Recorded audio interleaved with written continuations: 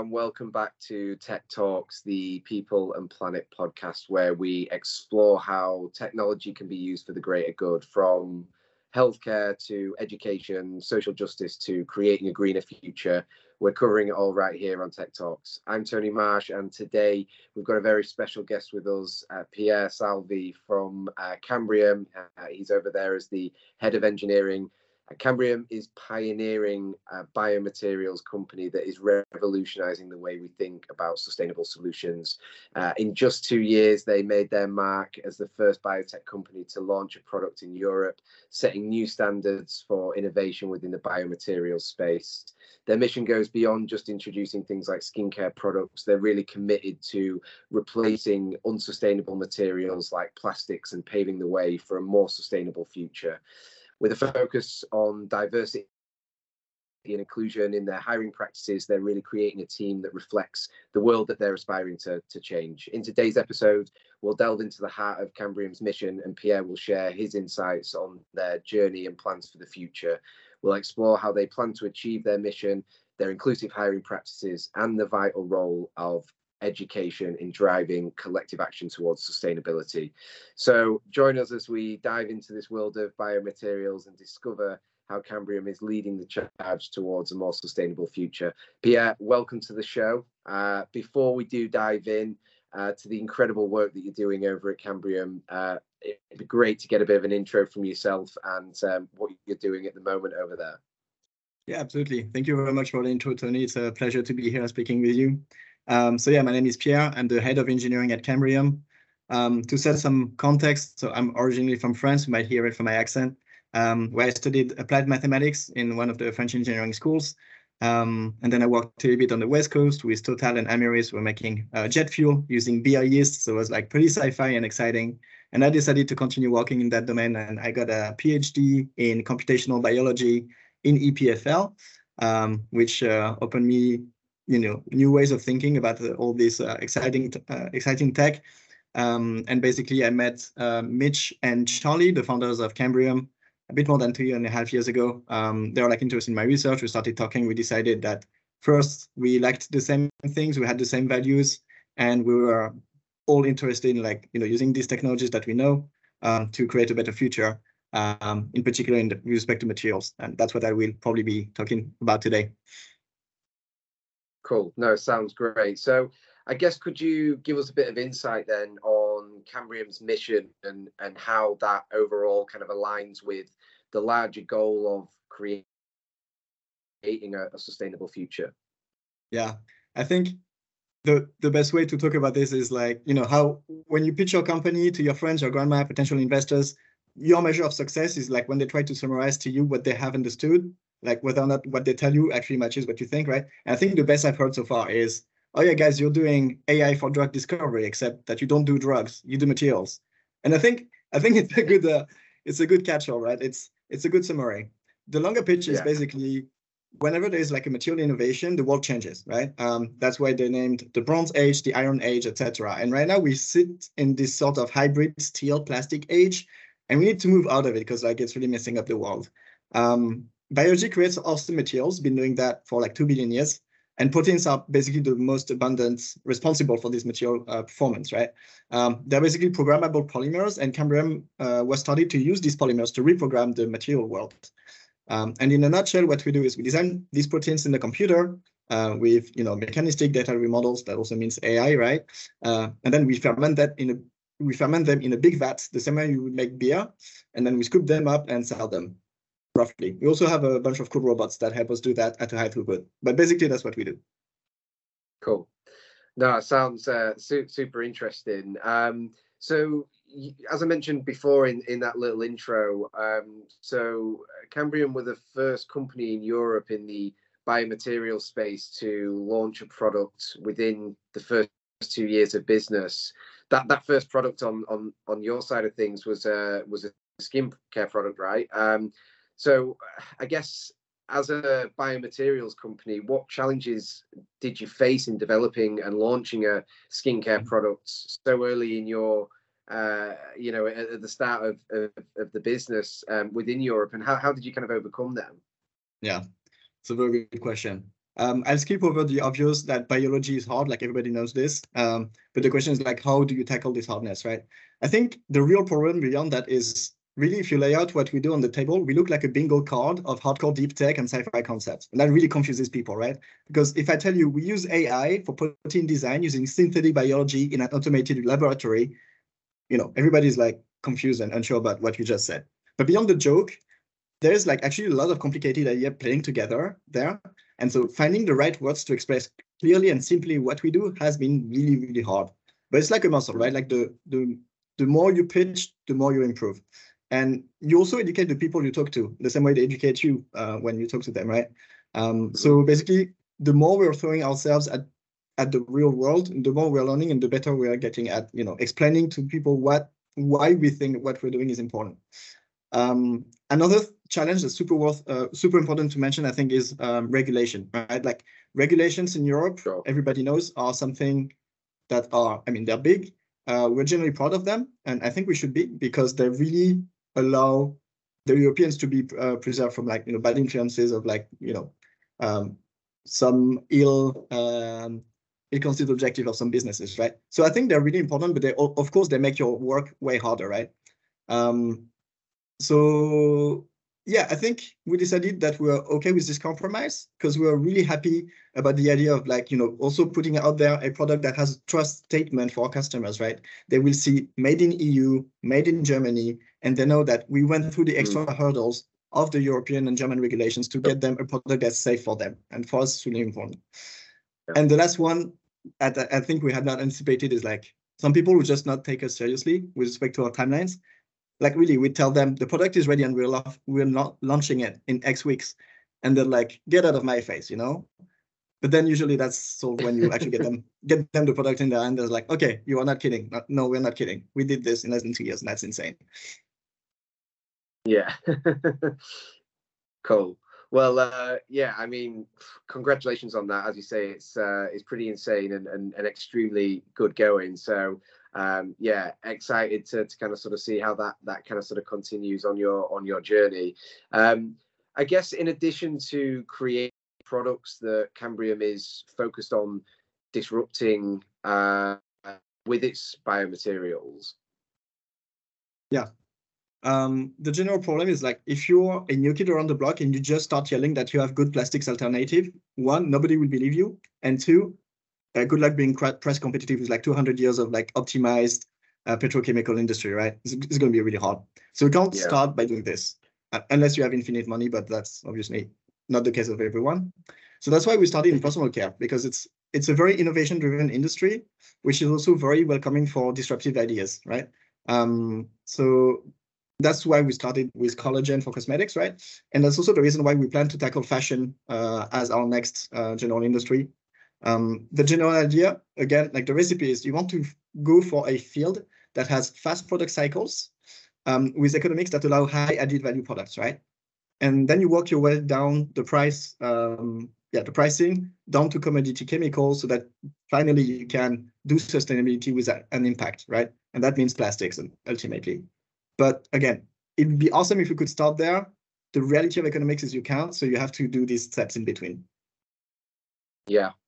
Yeah, no, that makes total sense. Obviously, probably a little frustrating from your side, but I guess necessary steps to get to the end goal, I guess, in that sense. So you've obviously been successful, from our kind of sort of previous conversation. You mentioned, it's been a successful in terms of hiring and a diverse and inclusive team, which is always really great to hear from a recruitment standpoint. So can you speak to the company's hiring practices and how they've kind of sort of contributed to that success in building such a, as I say, a diverse and inclusive team? Yeah, sure. I think first and foremost, you need to be aware that this is even a topic. And I'm still surprised in 2023, sometimes I meet people and they're like just so oblivious to this, right? And, first reaction is like, what? And second reaction is like, hey, have you thought about this? But once you start thinking about this, actually a lot of tools that are at your disposal, and it's not rocket science, right? Like, I think the biggest bang for your buck, for example, is checking my writing for job descriptions. At the very beginning, I had a tendency to use the kind of brutal words that I was also exposed to when I was looking for a job, right? Like a strong individual, driven, that type of like wording that scores pretty poorly in different inclusion studies, right? But instead using words like, somebody who's able, who's independent, results in ultimately in the same message. And studies show it's a more inclusive form, right? And honestly, anyone can Google this and rewrite a job description in a more inclusive way in 10 minutes. And that's a routine check we do on our job post now. It also has a snowball effect, right? Like once you have a more diverse team, it's easier to hire more diversely. And in the interview process, for instance, we always make sure that applicants are exposed to a wide variety of backgrounds, education, and experiences, so that they can find people they can identify with. And that reflects in your company image, right? I think one thing people tend to forget is hiring ethics are also part of your company brand. And even if you don't care about being a good human being, if you're just very pragmatic, your business will be just weak and robust and unrobust if you don't have a diverse team. This has been shown many ways, many times in many different ways. And so that's why I would say, like, my take-home message is just be a decent person, right? Like, don't fall in the trap of dehumanizing the hiring process. And it's easy with all the automation we have, like groups, emails, templates, scorecards, and so on. But I think the time you earn by using this automation, instead of just throwing it away, use it to bring back the human component to the hiring process, right? Take more time to understand why people act the way they act, why they say what they say, and use that to just become a better hiring manager. And I think like the return investment for that in terms of just having the right team around you is just insane. So yeah, that'd be my two words.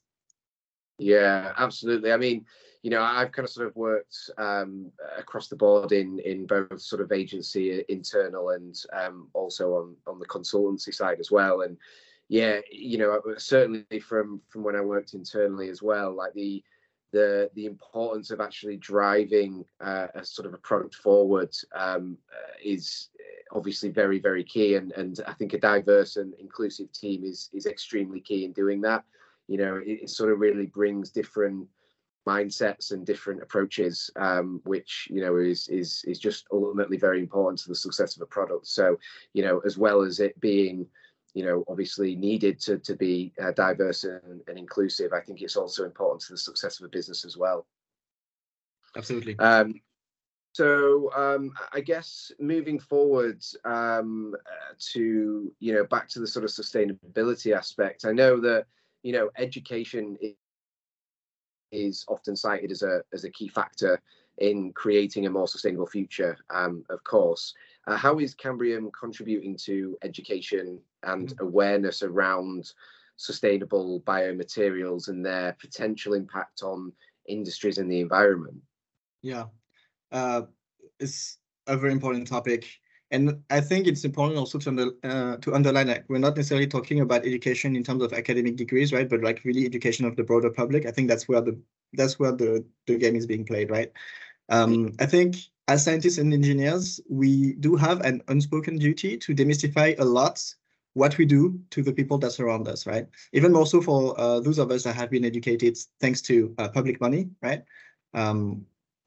And by that, I don't mean to take a megaphone and explain, CRISPR mechanics on Alexanderplatz in the middle of Berlin. I mean, taking the time to explain to your extended family that GMOs is not just Monsanto, AI is not just Skynet and Terminator, ChatGPT is not the ultimate source of truth. Like all these things are, things that are very basic for us because we evolved in that, but we owe to share that with the broader community. So I think that's like, at the personal level. But then also like at the community level, like we've been hosting meetups. We jokingly call them metabolic networking, which are usually events of like that put together a lot of people in the biosphere. You have people a bit more computer oriented. You have people a bit more bio oriented. You have people that even come from the pharma and so on. And it's all jolly. Like people that like science just get excited talking about science. I'm including myself there, right? And it's a good way also to bring all this knowledge and education in a soft way in our surroundings. We also do go to conference fairs and so on, where you meet institutions, you meet vendors, suppliers, potential investors. All of that is like soft information transfer that allows everyone to know a bit better what sustainability can mean in our terms, right? Mm-hmm. And I think it's super nice because like from when we started to now, we can already see a strong improvement in the way our partners understand fermentation as a source of sustainable materials from suppliers to customers to investors. I'm also, for instance, going back to EPFL to talk a bit about Cambrium, also to bring to the students that I used to teach, right? Some ideas of like what industry holds for them. Cool. No, sounds great. Sounds great. So I guess then, and I think probably sort of final question from me then, Pierre. I mean, looking ahead, what are Cambrium's plans for growth, expansion, and how will you look to continue to innovate in the biomaterial space? Yeah, we want to do more with more people. No, I think we did a solid proof of concept with our first product, right? I think it was important for us to take it out of our tanks and show it to the world. Now that it's out there, we are really looking forward to talking with more investors that will be up for assisting us with the exciting journey ahead of us, right? Because through this, we can actually bring more people in the fold so that we can, release a couple of secret products that we already have in the works. And honestly, like sometimes I look at our molecules and it's absolute sci-fi and I get too excited. So like we have a lot in store, we just need the capacity, right?